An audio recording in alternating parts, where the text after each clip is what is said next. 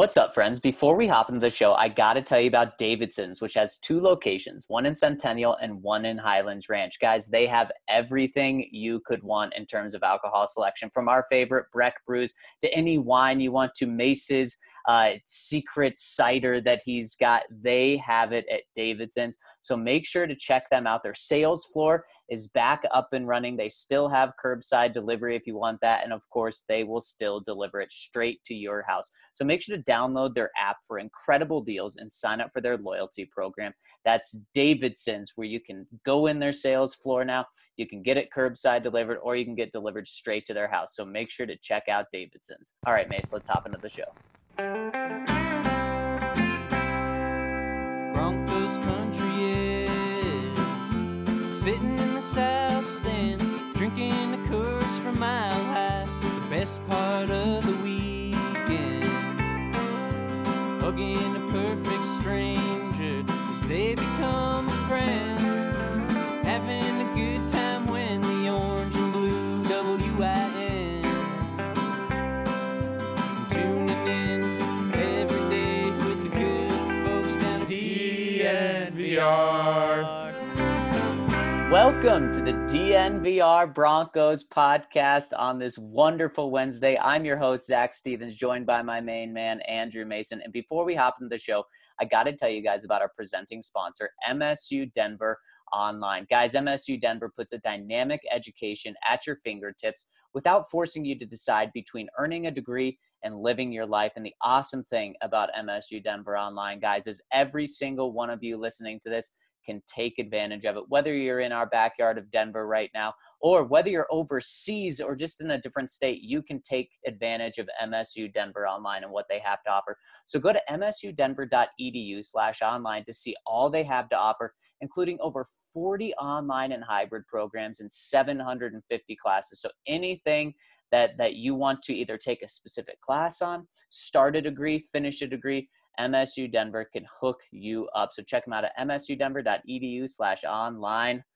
My boy, Mace, Hey. How are you doing on this hump day? Oh, not too bad, although the calendar says Wednesday. It feels like a Tuesday. Well, that's the best, right? And then tomorrow it's going to feel like a Thursday, hopefully, because we're close to the weekend. I love 3-day weekends. I love holidays, but they always throw me off a little bit. But they throw you off in the best way possible, right? Isn't it great to feel like it's a Tuesday, but it's really a Wednesday? It is great, but then the problem is you get used to what this week is like, and then you come back next weekend, it's 5 full days. Yep, you're right about that, man. I have always thought that a 4-day work week is what we should all be doing. Are we going to work more on those 4 days? Yeah, totally fine Okay. with me. Let's do, heck, I'll do 4 12s and work extra in order to have a 3-day weekend every single week. Wow, 412. So you're actually going from 40 to 48, although I think for all of us in this business, the 40-hour work week kind of sailed away a long time ago. But Exactly. I would take 48 over 4. Yes. Yeah. I mean, just to be able to have exactly what we had this whole time, because, you know, a weekend feels like you typically get like one day off and the other day you're doing chores and shopping and getting ready for the week. Man, if you could have 2 full days off in a weekend, that'd be something else. That would be pretty amazing. Pretty amazing. It certainly would be. And May, speaking of pretty amazing, the NHL came out with their return to play plan for this season right now. They came out with it yesterday. While there's no specific dates of when they'll be back, they laid out a plan that they will be back this year. Yeah, and it's fascinating to kind of really dive into it. First of all, the big thing is that they plan to have a 24-team tournament. They will take the top 4 seeds in each conference. They'll have them play for seeding, but then 5 through 12 in each conference, they're going to go into what will probably be a best-of-5 series to see if they advance to the next round. But I think for the NFL and other sports that are monitoring this, it's some of the details that are probably going to prove most relevant as far as how they're going to ramp up. Because one of the things that's interesting here, Zach, is that the NHL, along with the NBA, along with Major League Baseball and the NFL in its offseason work, has been shuttered for just about 2.5 months by this point. And this return to play basically is going to be over a 2-month process before they actually start playing games. Yeah. Like, for example, they have phase, phase 1 is where they are right now. There's a four-phase process the NHL has. Phase 1 is where we are right now, that that players were self-quarantining. Phase 2, non-contact skating for players in small groups at team facilities. They hope to start that in early June.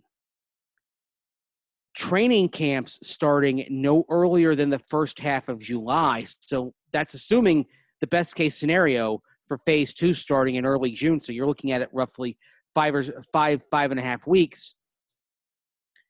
And then when you have training camp, best case scenario for training camp and being ready to play is for the NHL, say 2 weeks. So you're looking at not starting play until late July. So roughly 2 weeks from 2 months, from where we are right now. Yeah. And that it's sort of a reminder of what the NFL and everybody is going to face in terms of ramping everybody back up and making sure it's done as safely as possible. Yeah, Macy, you nailed it on the head, because every step that you explained, you continue to say, hopefully that's the plan. And I listened to the NHL commissioner again this morning talking about it, and that's exactly what he said. These are guidelines for what they want to do. They want to be able to do these things by the dates you said, but he did make it very clear that they did not say, this will be happening on July 2nd. We will have our first game August 1st. He made it very clear that it's a very, very fluid situation. And obviously, I think we both agree with that's very smart. And it's good to have a return to play kind of timeline out there and what they're thinking. But it's also very smart to be realistic about it, that the coronavirus is going to dictate this. So I like that the NHL has that plan out there. Obviously, with the NFL, we know that there's very hard dates out there. You know, there's pretty much a couple-day window when training camp's going to start around the end of July. We know exactly when the preseason games are. We know when the regular season is.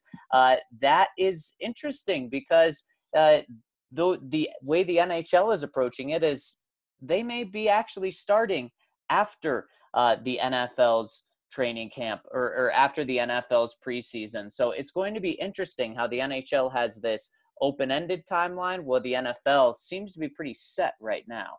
Well, the NHL, because they're going forth in a new season, and because the plan is without fans, they can be flexible. The NFL right now, because they don't have to worry about the regular season until September, they can still focus on an end on a date that they're targeting. Now, one of the things that was speculated about before the NFL schedule came out earlier this month is, are they going to build in certain protocols if they have to push everything back a week, or 2 weeks or 3 weeks? And they did one thing regarding 1 week, which is to take everybody who is paired in week 2 and make sure that they had a bye week at the same time as their week 2 opponent. Right. So in theory, they've already built in a 1 week buffer, because they can take Broncos Steelers and move it to the bye week for both teams. Right. And they can take every game in week 2 and move it to the bye. So if there is something that provides for a 1 week delay, then that's already built in, and that's going to be fine and dandy. If it's a 2 week delay, then you have to start taking an entire week of games and moving them to another point, and then you're using up the week between the conference championships and the Super Bowl, because you're pushing everything back. And then, of course, there have been reports that the NFL has talked with the city of Tampa and people down there about the availability of Raymond James Stadium and everything else they would need for the Super Bowl a couple of weeks after the scheduled date. So you can see right there, they've already worked in a 4-week buffer. Yep. At minimum. Right. To have a full season with all the regular season games, full playoffs, and the Super Bowl. So it's good. I think it's good that the NFL is targeting these dates. And again, because they were in the off season when all the stuff went down regarding the novel coronavirus, they've had the luxury of time. And now they have the luxury of seeing the NHL's plan. They have the luxury of watching the KBO, watching the Bundesliga, watching rugby league in Australia, which is scheduled to start later on this week. They can sit back and see what these other sports organizations are planning. I do think, though, that one thing that we're seeing in the NHL that may not be conducive to the NFL, and it's the same for the NBA, what they're thinking about is the NHL talking about gathering everybody at some specific venues. And the NBA, of course, has kicked around everyone gathering at Walt Disney World in Orlando. Major League Soccer talking about Disney World in Orlando as well.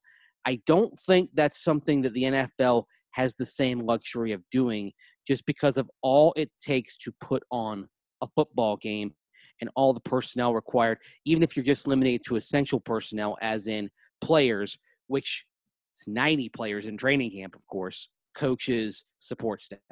Yeah, and that's a fantastic point, Mace, because in these two cities where the East will be in one city, the West will be in another city, it's going to be at places where there's tons of ice rinks. Denver and Colorado, they are not one of these finalist cities for the NHL because they it's just too bad. Yeah, it really is too bad. We have a lot of rinks.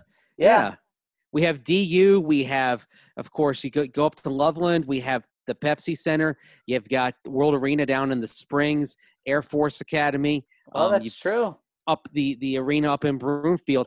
I was surprised that Denver didn't try to get in on this. I thought it would have been a good host. I mean, you just made a great point that they have a lot. I wonder if that still isn't as many as other cities. I don't know that off the top of my head. But yeah, Denver is not a place that the NHL would be looking. And one thing that the NHL is doing is they're limiting the personnel for each team to 50. Mm-hmm. That you can't do 50 in football. You can't even have your whole team, let alone your coaches and your training staff and everything that goes along with that. So putting everyone in two cities, I mean, you're talking about probably at least double the personnel. So that would be a lot. Also, the NHL said that in order to do this, they may need daily testing, if not every other day at least. They said that's going to be between 24,000 and 30,000 tests in total. And they said that by the time that this comes around in August, that there should be enough tests where they're not taking the 24,000 away from the public. But what's it going to be for the NFL? I don't know. If it's around that number, according to the NHL commissioner, then they're going to have plenty of tests. If it's going to be, 100, 200, a million tests, I don't know what that would be, then that's something that the NFL would have to take into consideration. And another interesting thing that the NHL commissioner said was, if someone tests positive for the coronavirus, they've been told by their doctors that the league won't need to shut down. Obviously, that person will need to go in self-isolation for 2 weeks. But he did say, if it spreads quickly around the league, then we will listen to our doctors and we will have to shut down again. Yeah, well, it's interesting. One of the leagues that started up, of course, was the Bundesliga, and it's second-tier Bundesliga 2, and Dynamo Dresden had 2 positive coronavirus tests and then had 2 more. And so the team is in a 14-day quarantine at the restart of its season. Wow. So that at a restart, you can get by and you can quarantine a team, but realistically, as you get into a season, when teams start facing other teams and they start mingling and interacting, that's where you start being concerned. And this is just part of the acceptable risk that is going to have to be taken by everybody involved if they want to have these seasons happen. That there's just you are accepting some level of risk that you're going to contract the novel coronavirus. And Right. really, for all of us, as we evaluate what level of activities we're going back to, you do think in terms of acceptable risk. Now, there are some interesting studies. Like one thing that I read, it was cited in Science Magazine. It was a study from Japan that said the level of transmission was 19 times lower outside than inside. Yep. So that's certainly for football, unless you're the Detroit Lions who play in a fully enclosed stadium. That would ideally help out football, not only for everything you're doing in practices, but actually playing the games, because even stadiums like Minnesota, Dallas, SoFi Stadium, Allegiant Stadium, they have the ability to throw open the windows, right? And they can make them open air, even if some of them have, like Minnesota has the fixed roof, but they can throw open the glass at the end of the stadium, at the ends of the stadium, and they can turn it into basically an open air shed. Yeah. Now, I would say this, a big concern is the locker rooms. Yeah. And in the NHL plan, this is actually posted on the NHL's website. They get into, at the end of this, specifically talking about all the things that must be done in terms of cleaning and disinfecting. I believe there are 6 pages of cleaning and 6 pages of cleaning and disinfecting guidelines for the locker room, and also just for in practice. Like for example, these are the items on water bottles. No sharing of water bottles. Clubs required to supply player-specific water bottles for home and visiting teams. They should be labeled with each player's name. All Gatorade rated drink bottles must be labeled for the individual players. And no sharing of towels. Once a towel is used, each towel is washed. Each visiting team provided a minimum of 100 clean towels on the bench during each game. All locker rooms will have dispensers of hand cleaners in the training room, the equipment room, the entry of the bench, the coach's room, the strength and conditioning area, the laundry rooms, the dressing rooms. All player benches will have tissues, antiseptic hand wipes placed next to the equipment, the weight cart. All these things they're doable, but the NFL is going to have to make sure that they account for in their return. Again, it's so advantageous for the NFL that they can sit here and watch other leagues go about this and get a feel for their plans before going on. Then, once they've focused on the playing field, then you can start focusing on getting fans in and how that's going to look. There was some interesting news yesterday from Iowa State in particular, that they sent out a letter to their ticket holders saying that they were going to play their home games at half capacity at Jack Trice Stadium in Ames, Iowa. And as a result, it would be season ticket holders only in the stadium.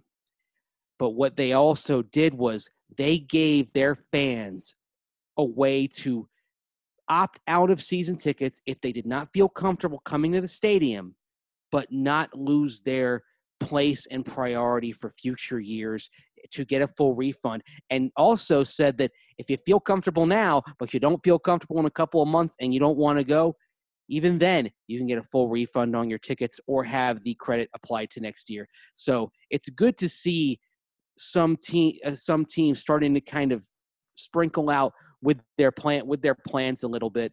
Again, football, both college and pro, has the benefit of time that the NHL and the NBA don't have. Yeah, well, and Mason, just speaking on that really quick, the Broncos are going to be great with their fans. They made sure that everyone knows that they will be full refunds, credits, however you want it. Do you know how many season ticket holders there are for the Broncos at one time? I know the wait list is incredibly long, but I was having this conversation with someone just a couple of days ago. Do you know that off the top of your head? Because if it did come down to we have to have limited number of people in the stadium, I could see it being just season ticket holders if that number is small enough. Well, how many tickets do they have to hold back for individual sale? I don't know that. I was hoping you would be my guy for that. But anyways, Yeah. that was just a small I concentrate on the football part, not the business part of it. I'll admit that. Me too. But it's a few thousand because they had to remember they've got some half price tickets that they always have to have. It was part of the deal that was made when the stadium was built that a certain amount of tickets in every price range would be set aside as half price for individual sale. Now, I want to say it's something like 20,000 separate season ticket accounts are in that neighborhood that cover just under 70,000 of the seats. Okay. So then you start figuring out, okay, how are we going to determine this? I think the first thing that you would do if you're a team is do like what Iowa State did and said, okay, fans, if you don't feel comfortable, if you're in one of the groups that is more susceptible to having significant damage from the novel coronavirus, if you are elderly, if you are immunocompromised, if you're dealing with underlying conditions, then you give people like that, and then others who just aren't comfortable, you give everybody the option of basically skipping this year. Right. And you don't have to have your season ticket for this year. If you're reducing the capacity to, say, half, or I think the Dolphins floated around 15,000 out of 65,000 at Hard Rock Stadium, something like that. So you give people the option of saying, I don't feel comfortable, I don't want to go this year. And so that would probably take you down a little bit in terms of the tickets that are sold.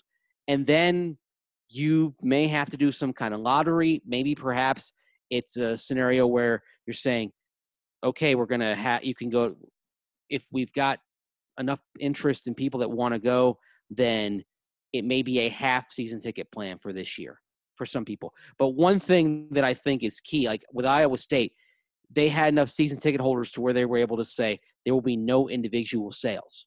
And based on the capacities of NFL stadiums and the number of tickets being sold, even at half capacity, every team is going to be, if every season ticket holder said, yeah, we're in, you could fill up every stadium in the NFL to half capacity with season ticket holders alone.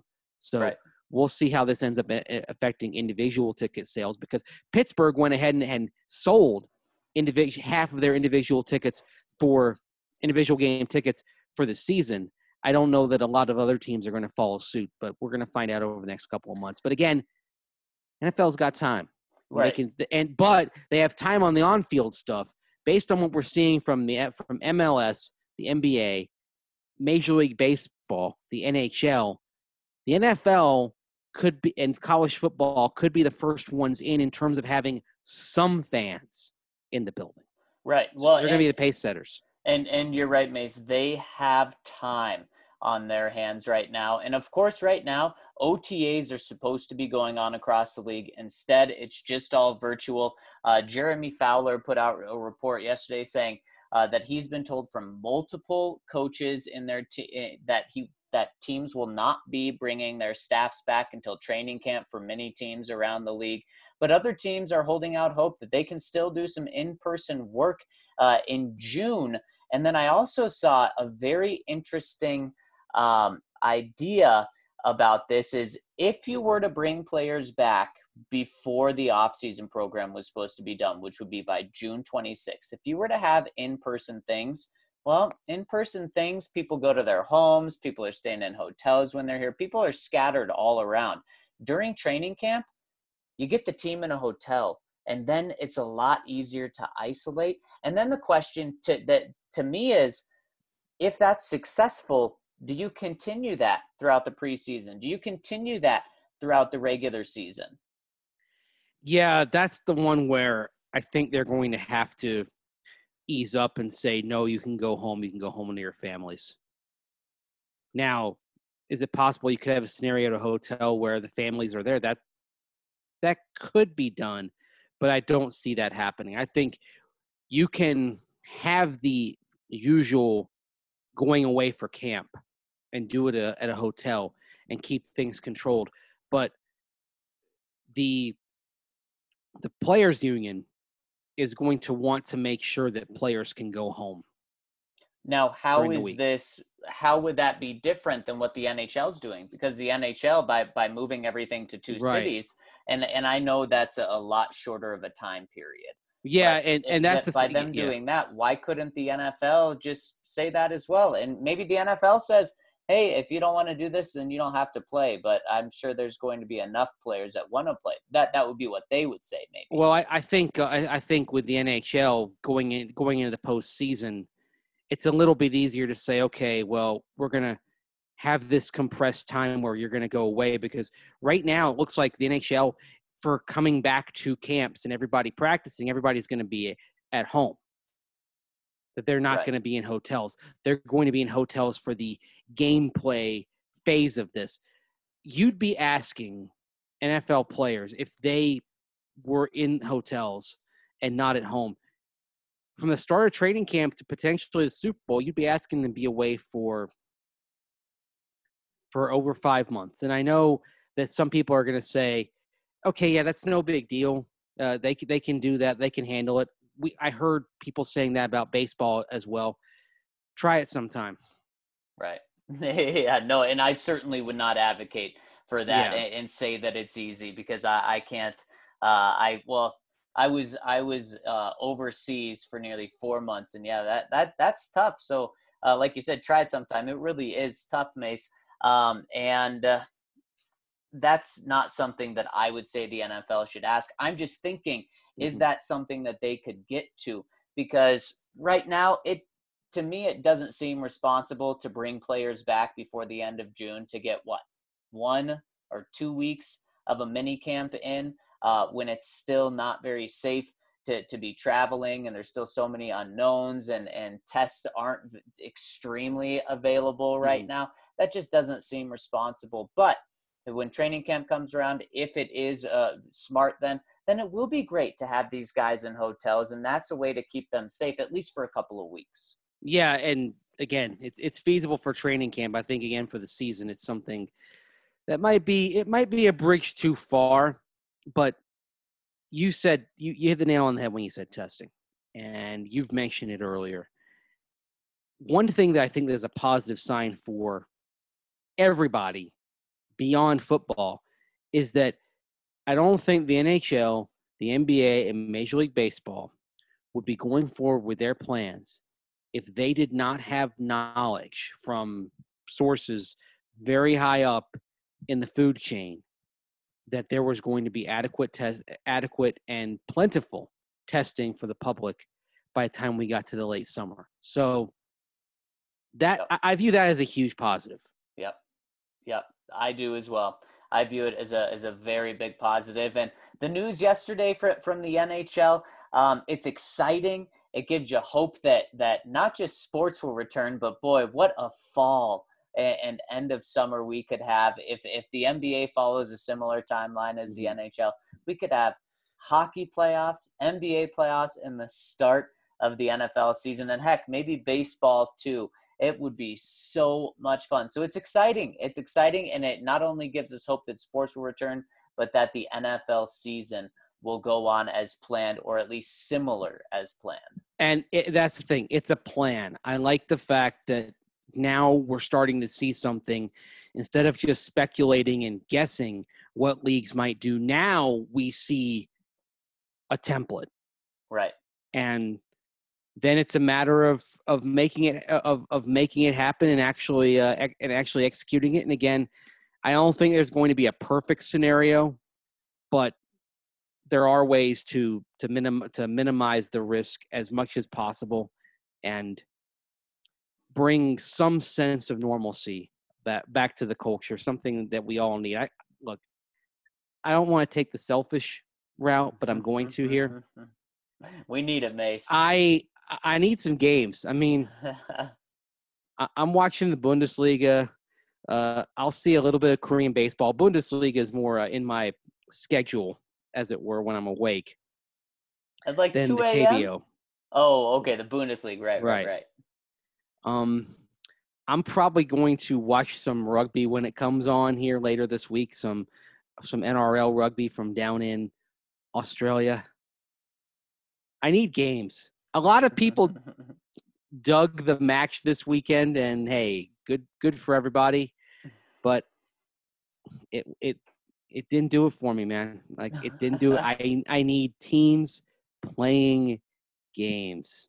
Man, I think we can all get behind you on that one. So Mace, be selfish and let's bring that to us. And guys, there will not be a cooler app to have than the DraftKings Sportsbook app once all of these things start coming together at the end of summer. But there's no reason to wait because anything you want to bet on, DraftKings Sportsbook has it right now. From, like you said, Bundesliga to the KBO, any UFC fights that are going on. I just saw that they scheduled a few more in Las Vegas for this next coming month. DraftKings Sportsbook has it. And get into those props. We've been hitting with you some future prop bets. You can get on those right now, including our very own DNVR Denver prop bets on there. So make sure to check out DraftKings Sportsbook. It is going to be the app to have of 2020. So get in right now so you can check it out and be comfortable once these sports really start ramping up. And the awesome thing about it, my favorite thing about it, is this isn't some offshore operation like other gambling sites. This is a legitimate sports book. DraftKings Sportsbook is legitimate, based in the U.S., so you can be confident that your funds are secured. So make sure to check them out. And DraftKings Sportsbook is offering a special promotion if all of that wasn't enough. Just place $20 in bets on the big event, and you'll receive a free $20 live bet. So bet 20, get 20. So download the top-rated DraftKings Sportsbook app now and use the code DNVR when you sign up. For a limited time, all new users can get a sign-up bonus up to $1,000. That's right. DraftKings Sportsbook has a sign-up bonus up to $1,000. So don't forget, enter the code DNVR and get your sign-up bonus up to $1,000. Only at DraftKings Sportsbook. Must be 21 or older, Colorado only. Bonus comprised of a first deposit bonus and a first bet match, each up to $500. Deposit bonus requires 25 times playthrough. Restrictions apply. See DraftKings.com/sportsbook for details. Gambling problem? Call 1-800-522-4700. And if you do well at DraftKings, don't you want to celebrate? Don't you want to celebrate with some beer? Celebrate with some Breck Brews, the official beer of DNVR, Breckenridge Brewery. Of course, supporting our partners is supporting us at DNVR during this crazy time. And if you're in the Denver area, you know about the Farmhouse Restaurant down at their Littleton Brewery. They need your help to help keep the restaurant kicking during this time. So if you order your meal and beer from the Farmhouse, make sure you use the code DNVR and get $5 off your meal. You can pick up the food and delivery at the Farmhouse in Littleton off Santa Fe, 303-803-1380 from noon to 8 p.m. for pickup. Hey, get some of that cast iron bread or that green chili pepper jack cornbread. Those are real good. And, of course, they'll bring your order out to your car for you.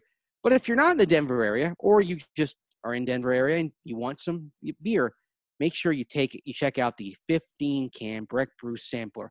You can order that through Drizzly. Just get the app, go from there. You can use Drizzly a lot of places in the United States. But if you want to go to your liquor store and get some Breck Brews wherever you are in the country, go to the Breck Brew website, find the Breck Beer Locator, and they'll tell you where to find that Avalanche beer, that Strawberry Sky, Hop Peak, Colorado Core, and the Vanilla Porter Jr. that we speak so often of. Breckenridge Brewery, the official beer of DNVR. Make sure you support them. And Mace, it reminds me the DNVR bar is opening back up today. This afternoon at 4 p.m. it will open again. It'll be open from Wednesday to Sunday from 4 p.m. to 2 a.m., at least during this initial phase of opening. We're going to have all the safety protocols that you need. Of course, social distancing, limiting the capacity of the restaurant, but limited people touching and handling your food. In fact, sometimes even only one. The cook will make it and then bring it out to you. So it's going to be as safe as possible, and that will be opening up. For anyone that wants to venture out and go into restaurants and support local business, that is one. The DNVR bar will be open up today. So if you're comfortable going out, we would certainly love to see the support and see you guys. But I understand if you still want to give it a little bit. Yeah, understand completely, but at the same time, we're going to adhere to all social distancing rules, 50% capacity, of course, and limiting how many people can sit at a table. For example, if you've got a four-person table, we're going to have 2 people sitting there. So it's just how we're going to operate right now, make sure we're in compliance, and make sure it's a safe environment because, like we talked about, we're looking at games starting up here. We're still going to want to be a place where people can gather. Of course, we all gather virtually here on the podcast, in the DNVR lounge, at thednvr.com, but we want to have that physical manifestation of it as well. So we're gonna do everything that we can to keep it safe, and hopefully the NHL will start as early as they're targeting, and we get in late July, and maybe we're having some watch parties at the DNVR bar. Man, that how it's a smile sweet on our faces. How sweet would that be? Yes, I'm not just smiling, Zach. I've got goosebumps. I can't yes. see him because I'm wearing my Braves jacket, but I got goosebumps thinking about watch parties. Man, at the DNVR bar. Broncos watch parties. It'll be a freaking blast. Mace, today's a big day too. We got launch day with NASA. They'll be launching into space for the first time in nearly a decade in just a couple of hours. And of course, I was reminded of that by our first comment coming in from Horse Clock Lock. He says, NASA spent millions to develop the ballpoint pen to write in space. Russia took a pencil. And I didn't know anything about this, so I looked it up, and that is a myth from what I've read. But yeah. Mace, there's a whole Wikipedia page on writing utensils in space. I couldn't believe it. There was a whole Seinfeld episode about it.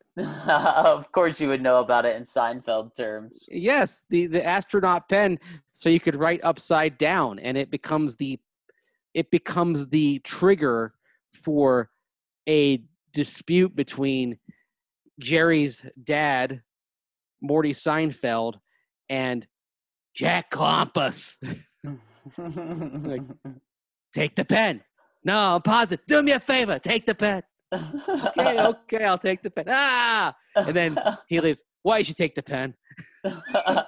Mace, do you know every word of every Seinfeld episode? No, I don't. Close. But that's one of my favorite ones because it's the first episode of Seinfeld that they did that was set in Florida. And I was in high school. And the neighborhood in which I lived, it was a mix of young families with kids, but people who'd retired and come from up north, from New York, from Boston, from Washington, D.C. My next door neighbor was a retired doctor from D.C., and he was a big sports fan. So sometimes I'd go to games with him and have a good, and we had a lot of fun. So that's awesome. The thing is, when they go in, they go into Morty and Helen Seinfeld's condo at the Pines of Mar Gables Phase 2. And the decor, it's all pastels. It's all very light and creamy and all that. This is exactly how people that retired to Florida would decorate their houses. And I'm like, oh my God, this is my neighbor's house. And the petty disputes over things. There was this one person in our neighborhood who'd retired. He'd come down from New York, I believe. And he had his electric scooter that he would ride around the neighborhood on. And he would point out like any flaw that ran afoul of the neighborhood deed restrictions. Oh my gosh. And would, like, for example, he thought that we couldn't have a basket in front of our house. Like, oh, you're going to take that down. We're not going to have that here. And then oh my gosh, someone had to tell him, look, you're retiring here and we're glad to have you, but this is not a retirement community. People are going to have baskets and swing sets. Wow. He sounds and soccer goals and all. Sounds like a joy. Yes. But when I saw that episode and how all the older people in that interacted, that's what made me a Seinfeld fan, because I recognized all of it. I'm like, oh my God, this is really what it's like. This is comedy and it's a little bit of exaggeration, but this is really what these people are like. Wow, this is now quite a day. Now we just found out how Mace fell in love with Seinfeld. Wow, big day here on the Broncos podcast. But what's interesting is in that episode, you don't have Kramer and you don't have George. And after that, I believe both of them went to Larry David, basically the genius behind it and also behind Curb Your Enthusiasm, and told him, if you do another episode without us, you're going to be doing all the episodes without us. Wow. How so about that? Whenever they went back to Florida, there was always a subplot going on back in New York with the other characters on future episodes. They didn't do an entire episode in Florida the way they did The Pen. Take the pen. Do me a favor. Positive. Take the pen. Next one coming in from Mark IT Snatch. Hey guys, with Pat Shurmur's running back history, I was wondering, while he does prefer to feature one back and use a fresh set of keys to give that guy a reset, has he ever been in a position where he has two guys who can A, be bell cows, B, pro bowlers, and C, can ride a hot-handed approach to spread the wealth?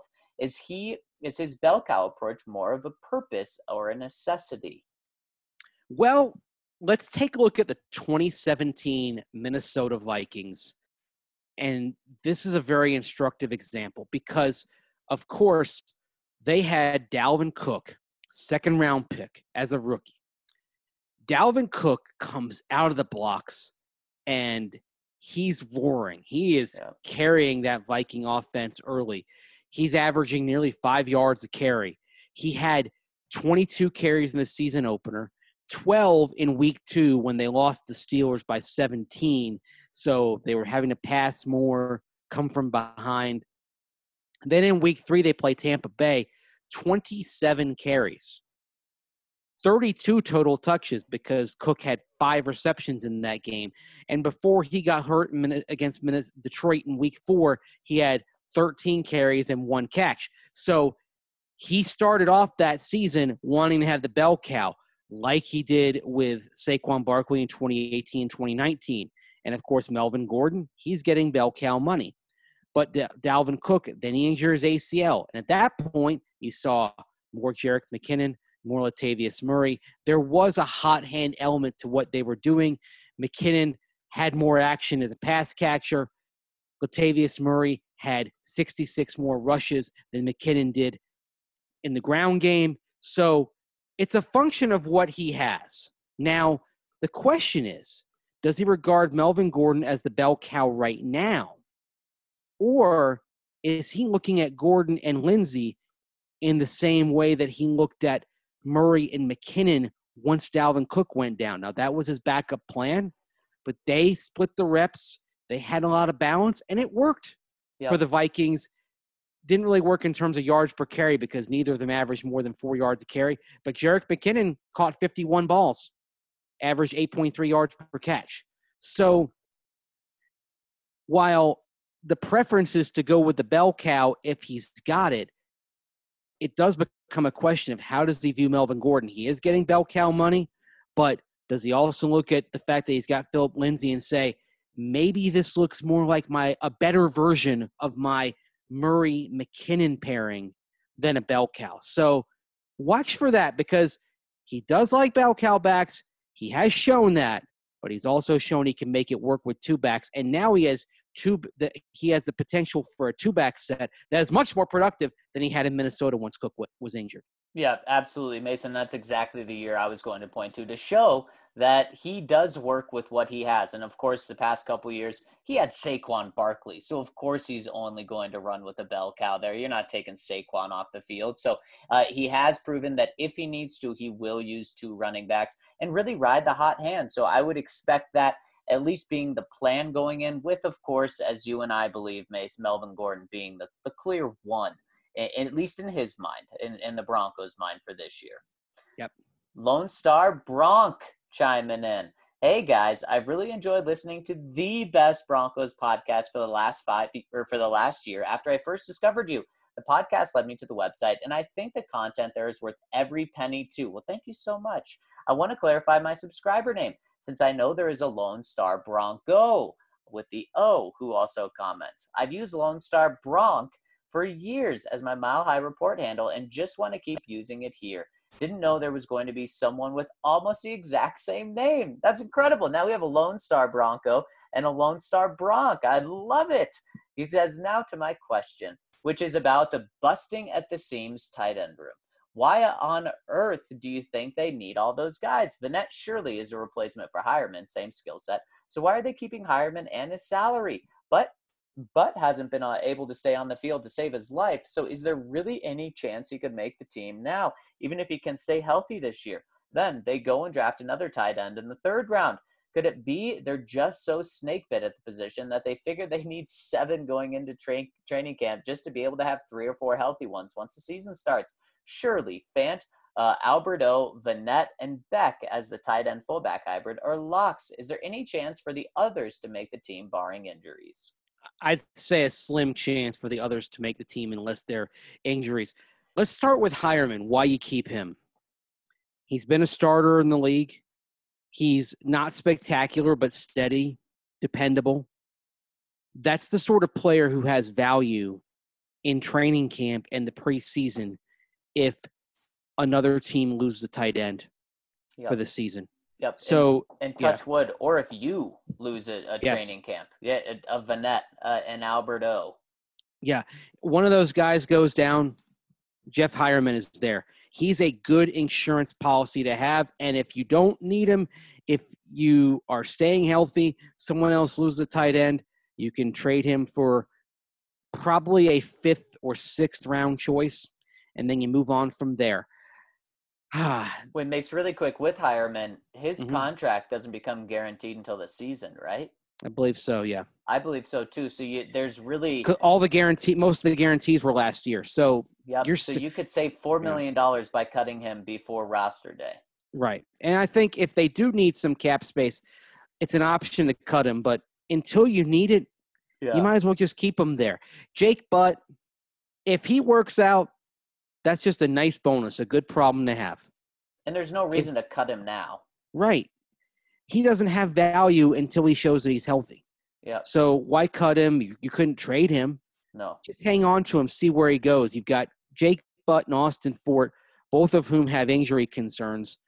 Keep your eyes on them, although Austin Fort, you might be able to sneak onto the practice squad and be okay. That's not going to be an option with Jake Butt.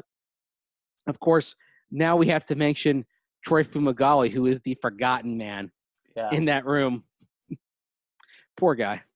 Yeah, I mean, he flashed, I believe, at like the very first OTA practice last year, and then that was about it. I thought the Broncos had something after he missed his rookie year. I thought they had something when he flashed at the beginning, and yeah, like you said, there's a reason he's a forgotten man. Well, he had that touchdown catch against Minnesota. The thing that disappointed me last year was as a blocker, he was not as authoritative and effective as he was when he blocked at Wisconsin. So I've been disappointed. Admittedly, I had higher expectations for Troy Fumagalli when he came in. I liked the risk-reward ratio because he did have the injury concerns and he did slide in day 3 and just hasn't panned out. So that's unfortunate, but it goes. And he's from Wisconsin. Yeah. So, of course, you like him. Now, if I were Troy Fumagalli, I'd be trying to learn fullback, even though there's not a heck of a lot you can do right now. Yeah. Because trying to beat out Andrew Beck for that hybrid spot might be the only shot he has. It's really too true. So, Lone Star Bronc, good question, but the real reason is why they have all these guys is because there's just no rush in getting rid of them. Yep. Story Sauce. Hey, guys, I thought Mace would get this, but he missed a Ring of Fame or served in the Navy. He was the leading scorer in the AFL's inaugural season and continues to be involved in the Broncos Alumni Association, Gene Mingo. Yep. Forgot about Gene. He didn't even go to college. So on the roster, no college because he went in the Navy and then started his pro football career after he was discharged. That's incredible. And the interesting thing, he was working at a Goodyear plant in Akron, Ohio, his hometown. And he wrote a letter to the Broncos and explained his situation, his resume, and they signed him to a contract. Holy cow. That's incredible. Could you imagine that happening nowadays? Oh, my gosh, no. No way. No. But it was a different time, and it was a startup league, and Gene Bingo was an exceptionally valuable player because of his versatility. Yeah. Could catch passes. He was a running back. Could handle kick returns. He was a place kicker. It's cool that he's in the Ring of Fame because he is the most unclassifiable player in Broncos history. Truly a jack of all trades. Yep. Yeah, that's an incredible story. Mm-hmm. Next one coming in from Johnny G. Gents, I've been catching up this pod this week, and I like the shake up on Monday and the return to familiarity on Tuesday. Boy, was it fun to watch Tom Brady's fall from grace on Sunday and Peyton shine on that course. And then Johnny G left a golf question for Ryan. So, Johnny, why don't you just leave that for a pod later this week, and we'll have Ryan get to that. He says, thanks for keeping us sane during these days, and I hope you and yours are staying safe and healthy, Johnny G. Thank you, Johnny G. You as well, my friend. Appreciate Johnny G. And you know what? I hope our opening topic talking about the ideas of actual games, I hope that helps keep you and everybody sane, that now we can start pointing to a plan for actual sporting events, actual team sports once again. TK Freeze, my guys. I should have let you do that, Zach. I'm sorry. Please. My boys. There you go. All right, I got one for y'all today. If you had to put down some money and make a bet, which scenario is most likely? Simmons and Jackson both have 4+ interceptions. Chubb and Vaughn both have 10+ sacks. Sutton and Judy both go for 1,000+ receiving yards. Lindsey and Gordon both go for 1,000+ rushing yards. Also, out of these duos, which are you the most excited for and which will be the best next year? As always, you guys are the best. Thanks, man. Man, I mean, this just makes me open my eyes again to just the great duos the Broncos have. Those are all exceptional duos, but Mace, to me, one of these really stands out as being the clear favorite in my mind, and that's Chubb and Vaughn both having 10 sacks. I think that one is way more likely than any of the other three. I think it's not only way more likely, it is likely, period. As long as both are healthy, I expect the two of them working together both have double-digit sacks. Now, you get into 2021 and 2022, I think that best duo is going to be Courtland Sutton and Jerry Jeudy. Yep, I think I completely agree with you. And it would be a disappointment in my eyes. Actually, it'd be a pretty massive disappointment in my eyes if Vaughn and Chubb both don't have 10 or more sacks. Any of the other ones, it's not a disappointment at all. Jerry Jeudy and Courtland Sutton don't each need 1,000 yards receiving. Lindsey and Melvin Gordon don't each need 1,000 yards rushing. And Simmons and Kareem both don't need 4 more interceptions. That if those don't hit, that's not a disappointment. But if Vaughn and Chubb don't have 10 sacks each, that is a massive disappointment in my eyes. Agree. Dan Burke, considering that Mike Munchak and Vic Fangio, as well as Ed Donatel, have track records of developing undrafted free agents and late-round offensive linemen and defensive backs, respectively, is it far-fetched to think that guys like Calvin Anderson, Shaquille Taylor, and Trey Marshall could have an impact on the team this year? I think most people point to offensive tackle, corner, and safety as the 3 biggest needs on the team, but how would y'all feel if those 3 guys all contributed in some way this year, and is it realistic in the first place? Well, I either feel great about it because they just got gems out of nothing, or I feel awful about it because UDFAs are like forced to play due to touchwood injuries, or just the guys ahead of them are that bad.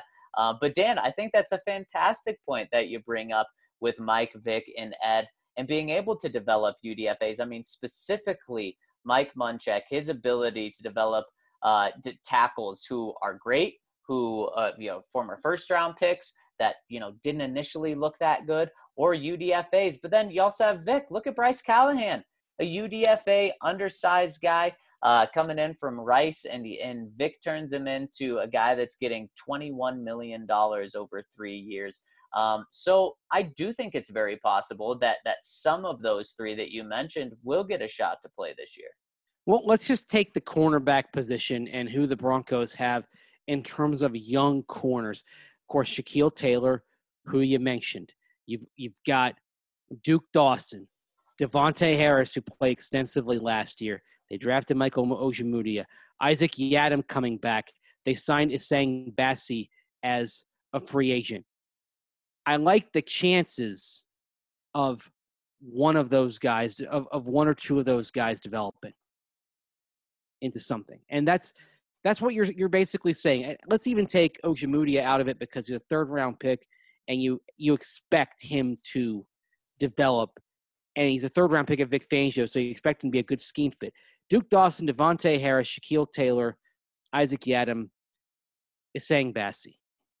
Fair to expect two of those five to grow into something meaningful? Yeah, I think 40%. So. That's all you're talking about. You're talking about a 40% success rate. Yep. And that's why you bring in guys that you like their skill sets, you like their makeup, and then you see which ones end up blossoming and which ones don't. Well, and on top of this, like you said, Mace, especially with the cornerback position, that is wide open. We know if healthy, we know who the top two are. I'm giving the edge to the third one for Michael Ojemudia. And in fact, we're going to have a roundtable on this coming up in the next week where we pick who the third and fourth cornerback will be. But I mean, outside of the top two, it is wide open. So absolutely, I can see Taylor coming out of nowhere and taking that job. And at the tackle position, we know it's wide open. There's a wide open competition between Elijah Wilkinson and Garrett Bowles. What if Calvin Anderson balls out in training camp? There's no reason he shouldn't get an opportunity because we already know that the job's a competition. And at right tackle, touch wood, what if Juwan James misses some time or it takes him a while to be able to fully play? So Calvin Anderson has to fill in for him at right tackle during training camp at times. And what if he's balling out? Then you just throw him into the left tackle competition right away. Yeah, then it could work out. Now, Calvin Anderson, and we have another question specifically about Calvin Anderson here coming up. And should we just get to it right now? Let's get to it right. Yeah, let's go read that one. Joe and Aurora. Hey, gents, Calvin Anderson, what's his deal? He's posted cryptic messages on his Instagram over the last few months, almost as if he's insinuating he will have a chance to play or compete for the left tackle spot. What do you think? What have you seen and liked in your time around him? What have you seen and disliked? Thanks, guys. See you at the DNVR bar soon. Okay, so we can't really point to anything on the field that we've liked because he didn't play last year for the Broncos, and all we saw were opening periods of practice. You can't really get much from that. So if you go back to his college form, first of all, one thing I like, and it's apparent when you talk to him, he's highly intelligent. Look up Calvin Anderson Rubik's Cube. Yeah. But that's just a manifestation of his intelligence. Very smart, very well-read. Went to Rice before transferring to Texas. This is somebody who could do anything he wants in this world, and he's choosing to play football. He got better as he went on. Struggled in pass pro early at Rice, improved greatly his last couple of years. I like what he does when he can get to the second level.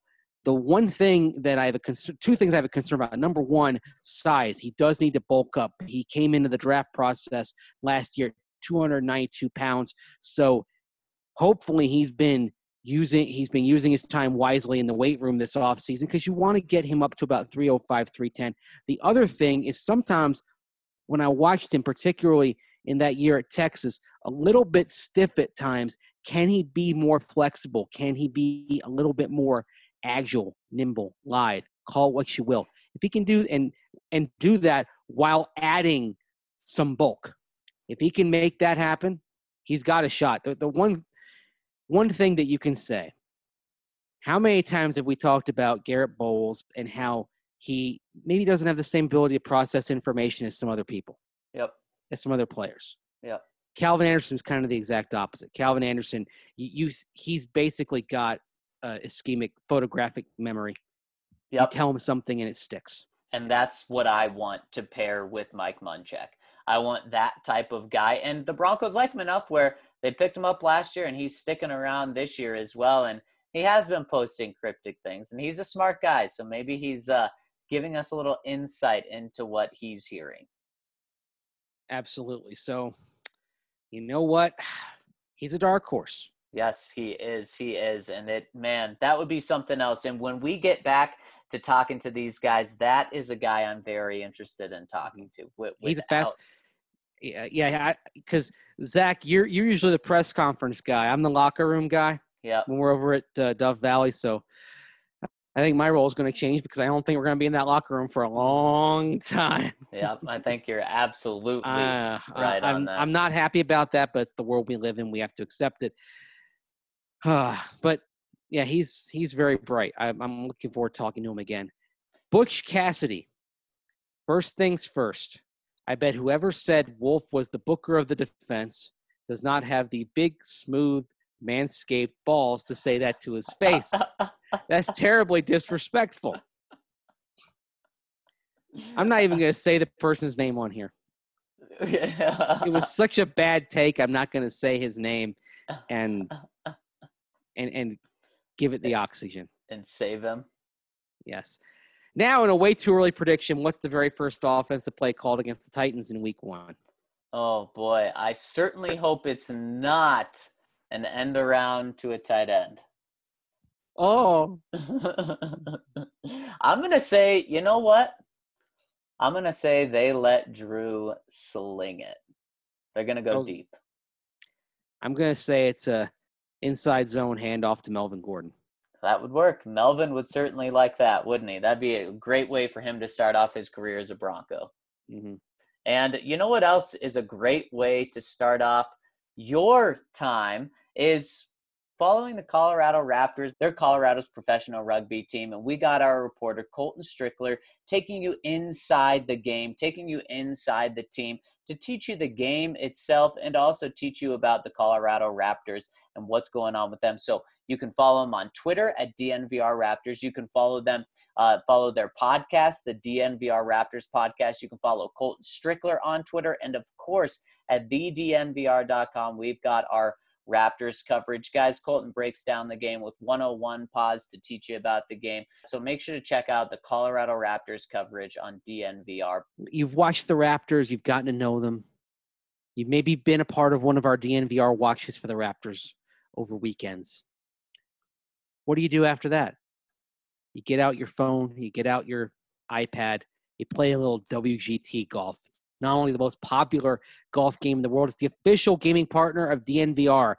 You can download WGT and join the DNVR clubhouse by going to dnvrgolf.com. WGT Golf is played by more than 20 million players around the world. Because you do it on your device, you can play it pretty much anywhere you want to. Talk about most memorable recent courses, matches, or shots played by one of the hosts. And there are so many ways to play. Of course, it's affiliated with Top Golf, so you can play just like you play over at Top Golf. Boy, I can't wait for them to be open again. But also, you can play full stroke play on courses like Pebble Beach, Bethpage Black, St. Andrews, my personal favorites, the Ocean Course at Kiowa Island, which is going to host the PGA Championship next year. So I go to Kiowa every year. I'm missing it in June, but you know what? I'm still going to get a taste of that by being able to play the Ocean Course on WGT.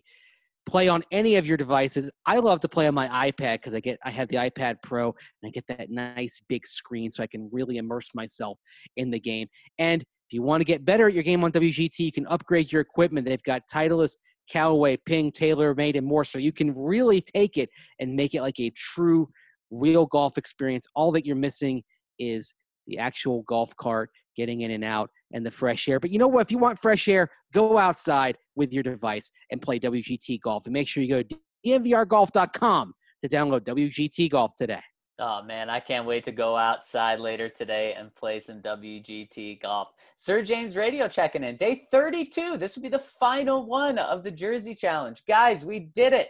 Today, we close it out with the New Orleans Saints. I'm going with Alvin Kamara. I said Kamara was my favorite back leading up to the 2017 draft. I thought he'd be the best of that bunch, and it's nice to feel vindicated, as I believe he had been the most consistently great and healthy of the bunch. Wow, Sir James Radio, you and I felt a very similar way about Kamara out of that draft. Yeah. You know what? I know it's not Jameis Winston. Sorry, can't do it. I think for a lot of Broncos fans, it would be obvious. If you liked Emmanuel Sanders, that's going to be your choice. Yep. And Emmanuel Sanders. Do you like Emmanuel Sanders? Are you getting? By the way, he's going to wear 17 as a Saint. Oh. All right. This is a little bit of an obscure choice, but a player that I really liked coming out, and I liked him in college as well. Out of South Florida, Dietrich Nichols, a cornerback. He's small, feisty, tough. He's trying to make the Saints roster. I'm pulling like hell for him, and hopefully he's going to make it. But right now, Dietrich Nichols is my choice. The other choice that I may consider is Anthony Chickillo, a linebacker for the Saints, number 46. I covered his dad. Oh, wow. Playing arena football back in the 1990s.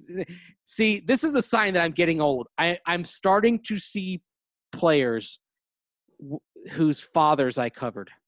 That's something else. That is pretty cool. I can't wait to do that in 20 years, hopefully. Hopefully I can stay in this biz that long. Man, that's awesome. Chickillo. Mace, I think just to troll you, I got to go with Jameis Winston, right? He's going to be the Saints quarterback for years and years and years to come, right? I would say so, yeah. No, I'm not going Jameis. I'm going Drew Brees.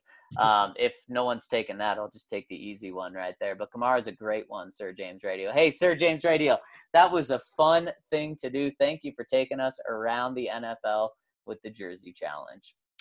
Yep, and now let's take another challenge. This one comes from Chilongo Bronco. Oh, we'll get to the other challenge in a little bit. Sorry, I was one comment off. Chilongo Bronco, hey guys, I've been watching highlights on Netani Moody.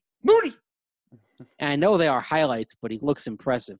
If healthy, it looks like a dominant force. My question for you is this. What do you think his role will be in a couple of years? Imagine that you have Rosner, Cushenberry, and Glasgow as locks. Do you keep Moody as an interior O-line rotational guy, or do you try him at tackle, or do you move Reisner or Glasgow to tackle? I know RK's answer, I'm moving Reisner to tackle, but to me, it seems that if he is healthy, he can be a good starting O-line player and be a waste on the bench. Much love. Yeah, I think you do try Reisner at tackle. If Moody proves that he can be the guy and stay healthy and develop into the guard that you believe, and if you believe that Reisner can be a solid, good left tackle, which I think the Broncos do believe that, then you do it, but you don't make the switch right now. You wait a year to do that, in my opinion, if I was doing it. I think right now, once Moody gets healthy, I start cross-training him at guard and right tackle. And why him at tackle? Just to start from zero with him. I thought he showed some good work in the brief flashes that he played tackle at Fresno State. And again, you're a year down the road with Dalton Rosner. You're starting fresh with Netani Moody. And I kind of like the notion of keeping that interior core together, of building an inside-out offensive line. Yeah, man, and I'd be okay with that, absolutely. And boy, if Moody can develop either into your starting tackle or a starting guard, what an excellent pick. It's just about getting him healthy. That's why I'm not doing anything with him this year. This year is about getting healthy. All right. The other Ryan. My boys. There we go. It was great to have Mason Zach back in the saddle yesterday. Well, it's great to hear from you too, other Ryan. Here are the answers to yesterday's trivia questions asking which players to make a Broncos regular season roster served in the military and in which branch. Mike Anderson, running back, Marines. Ben Garland, guard, Air Force. Gene Mingo, multifaceted player, Navy. Joe Rizzo, linebacker, Marines. Steve Russ, linebacker, Air Force. Ooh, Rizzo. Yeah, I forgot about the old school guys. I had everybody from like 1990 on, but missed out on Joe Rizzo, part of the Orange Crush back in the 70s. And we talked about Mingo earlier. Other Ryan continues. The talk about Peyton Manning got me thinking about the 539 touchdown passes he threw in his career, including the 140 with the Broncos. Which two jersey numbers by far caught the most touchdown passes from Manning during his career? Which jersey numbers were third, fourth, and fifth? As always, thanks for the best Broncos coverage around, coupled with fun humor. DNV Army, salute. Great question, the other Ryan. I'll take a stab first and go with Demaryius Thomas as number one. Well, 88 because so Marvin 88. Harrison also wore 88. Oh, we're including. That's what we're talking about here. Yeah, yeah. I believe so. Oh, yep. During his career, yep, without a doubt. Then 88. So the two top ones are obvious. Yep. 88, Marvin Harrison and Demaryius Thomas. 87, Reggie Wayne, and of course Eric Decker. Yep. Yep. And then it gets interesting. Okay. I'm going to guess that number 3 is 44. Okay. Because that was Dallas Clark's number. How many did he have?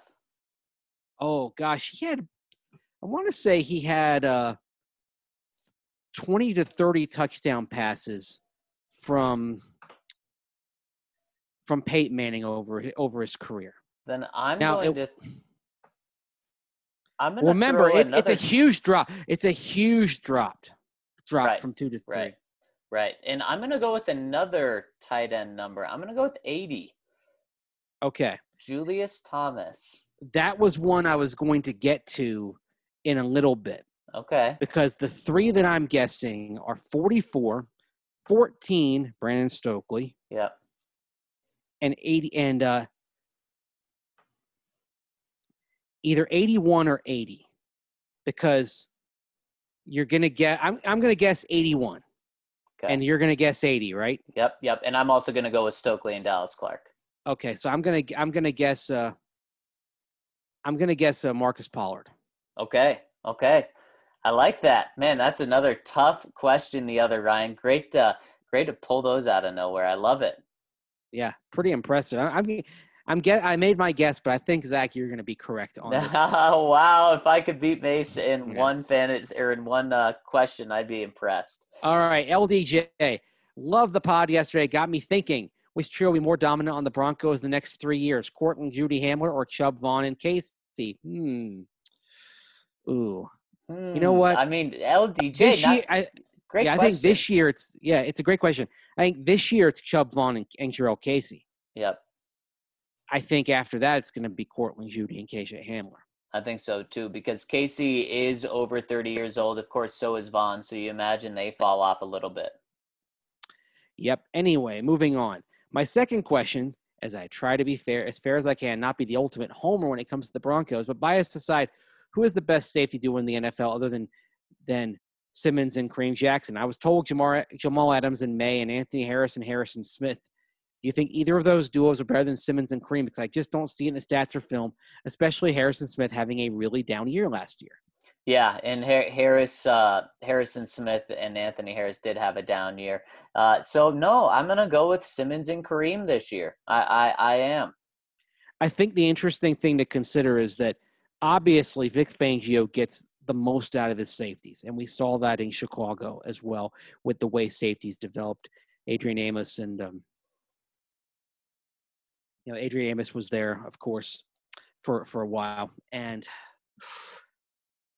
would Marcus May and Jamal Adams be better with Vic Fangio than Kareem Jackson and Justin Simmons? It's a good question. Adrian Amos, Eddie Jackson. Adrian Amos, Eddie Jackson in Chicago, of course. Right.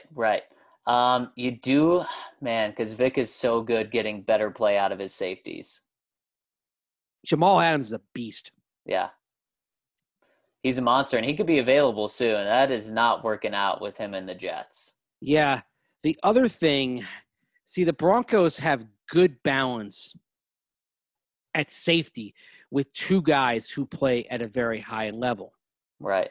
But the Chargers, they have Derwin James and Rayshon Jenkins. Now, with all respect to Justin Simmons and Kareem Jackson, Derwin James is, for me, the best safety in football right now.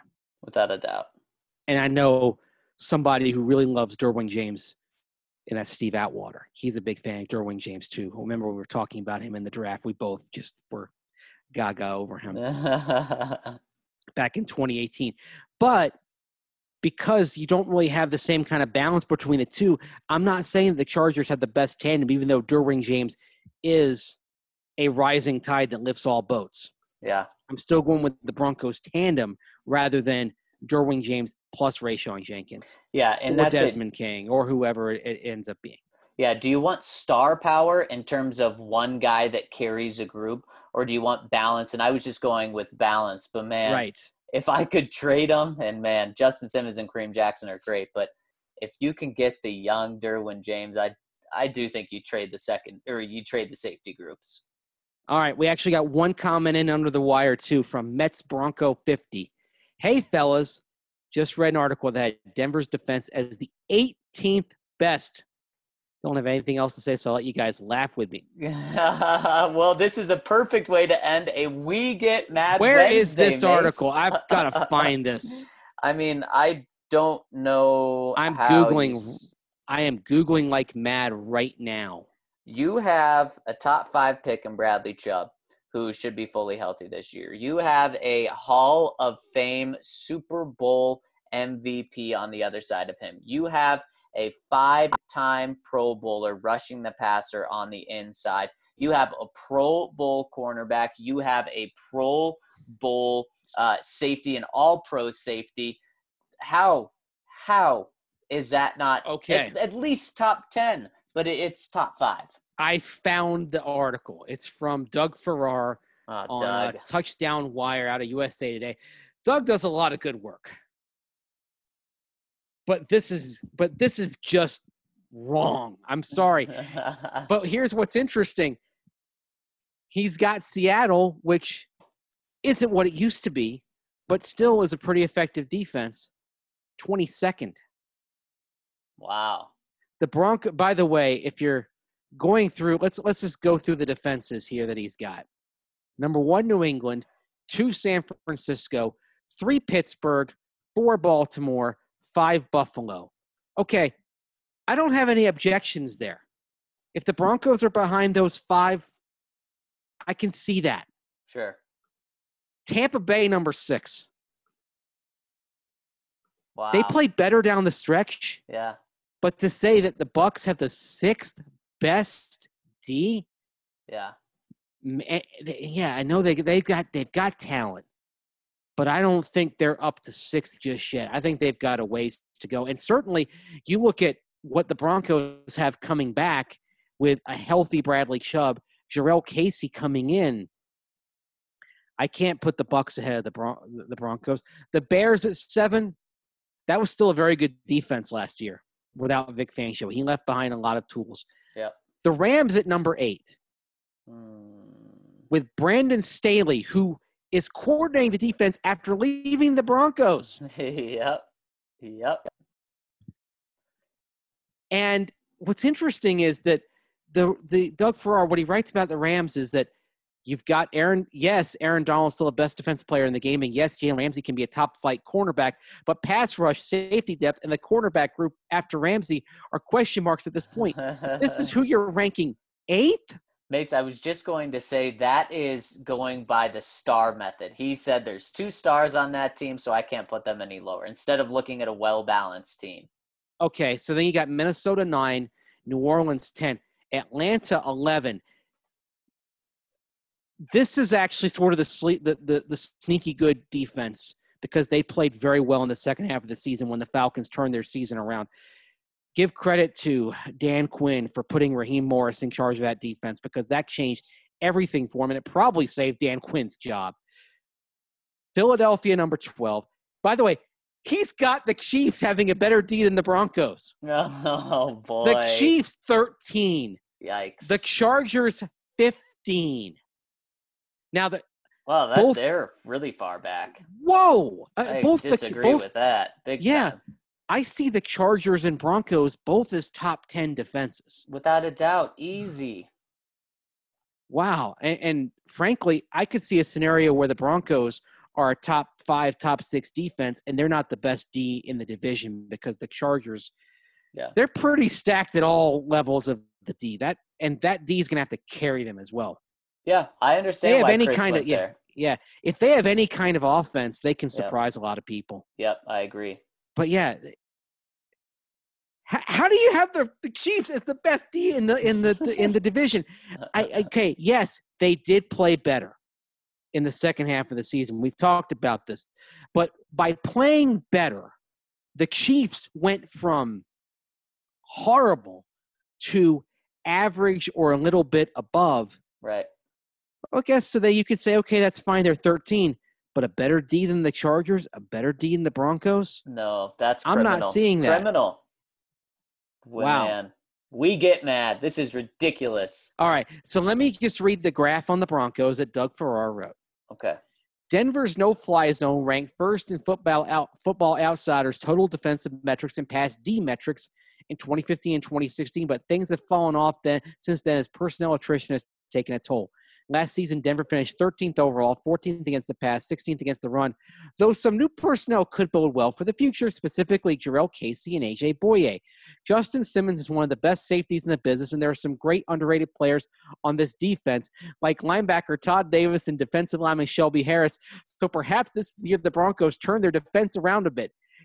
You write that, and you put them 18th? Oh, it doesn't boy. add up. I mean, he's saying because they haven't been top 10 in pass defense, that this year they can't be a top 10 defense. Man, he should have just looked at everything. Like I said, added a Pro Bowl cornerback, added a Pro Bowl lineman, which he acknowledged both of those guys, getting Bradley Chubb back.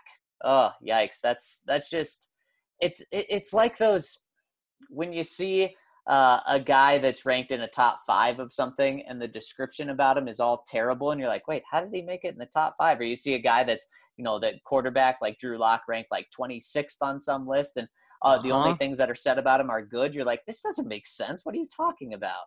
Yeah. And some of these these listicles that come out, the people writing them are, they're just trying to put something together to fill days. And hey, we know all about having to put something up to fill a day, especially right now.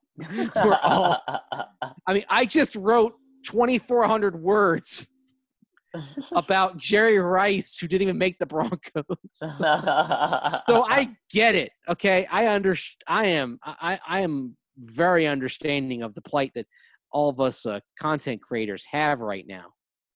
But to take a look at the Broncos defense and put them 18th. And also Doug Farrar, I expect better from him. Yeah. There are some people who write, whatever. But that's someone that I expect some pretty good content from. So, yeah. Doug just reminds me of a song from The Hangover. Doug, Dougie, Doug. But if he's been murdered by crystal meth tweakers, well, then we're shoot out of luck. Okay, yeah. So, oh man. Of course, that being said, as I'm looking at total yards allowed in the last 5 games.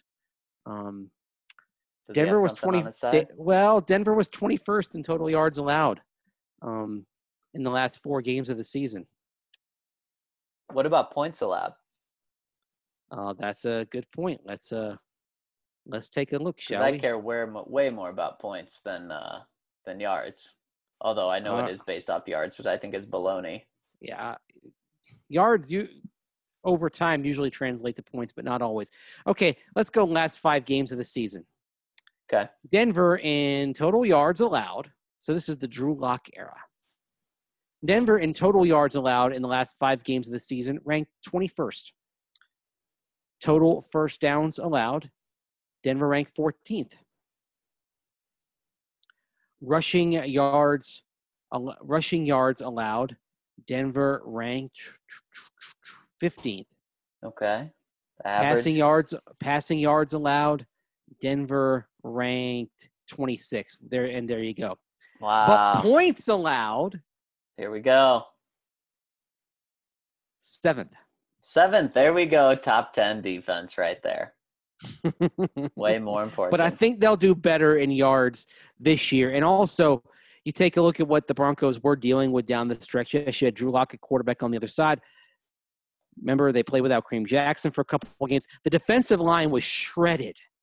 Remember all the guys they were bringing in late last year. Yeah. Off the street, just to have some semblance of a D-line. Well, I feel a lot better about that D-line right now going into the season, knowing that you're going to have Jarrell Casey and Shelby Harris flanking Mike Purcell and Draymond Jones taking the next step forward. Yep. I'm excited. Yeah. Yeah. This will not be the 18th best defense in the NFL. This will be a top 10 defense. Mark my words. No, but thanks for getting us fired up, Doug, and ending this Wednesday on a We Get Mad Wednesday. We appreciate that. And we also appreciate Denver Rubber Company, and they're the most reliable local partner for your long-term rubber projects. Denver Rubber Company has been essential. They've been open this entire time, and they're helping all the industries such as medical, military, defense, government, wind energy, food and beverage industries. Guys, if you're in any industry and need any rubber product, make sure to give DRC a call at 1-800-259-0010. That's 1-800-259-0010, or visit them at drcfirst.com/DNVR. They've been around since 1972, are absolutely the best at what they do, and they can make anything from custom snowplow blades to custom gaskets, custom cut rubber, hose assemblies, and metal parts. So make sure to check out Denver Rubber Company for anything that you need when it comes to your rubber products. All right, well, that'll do it on this Wednesday, this We Get Mad Wednesday. It was a fun one, Mace. Thanks for rolling with me, and thank all of you for rolling with us as well. We can't wait to be back with you tomorrow. For Andrew Mason, I'm Zach Stevens. Have a great hump day.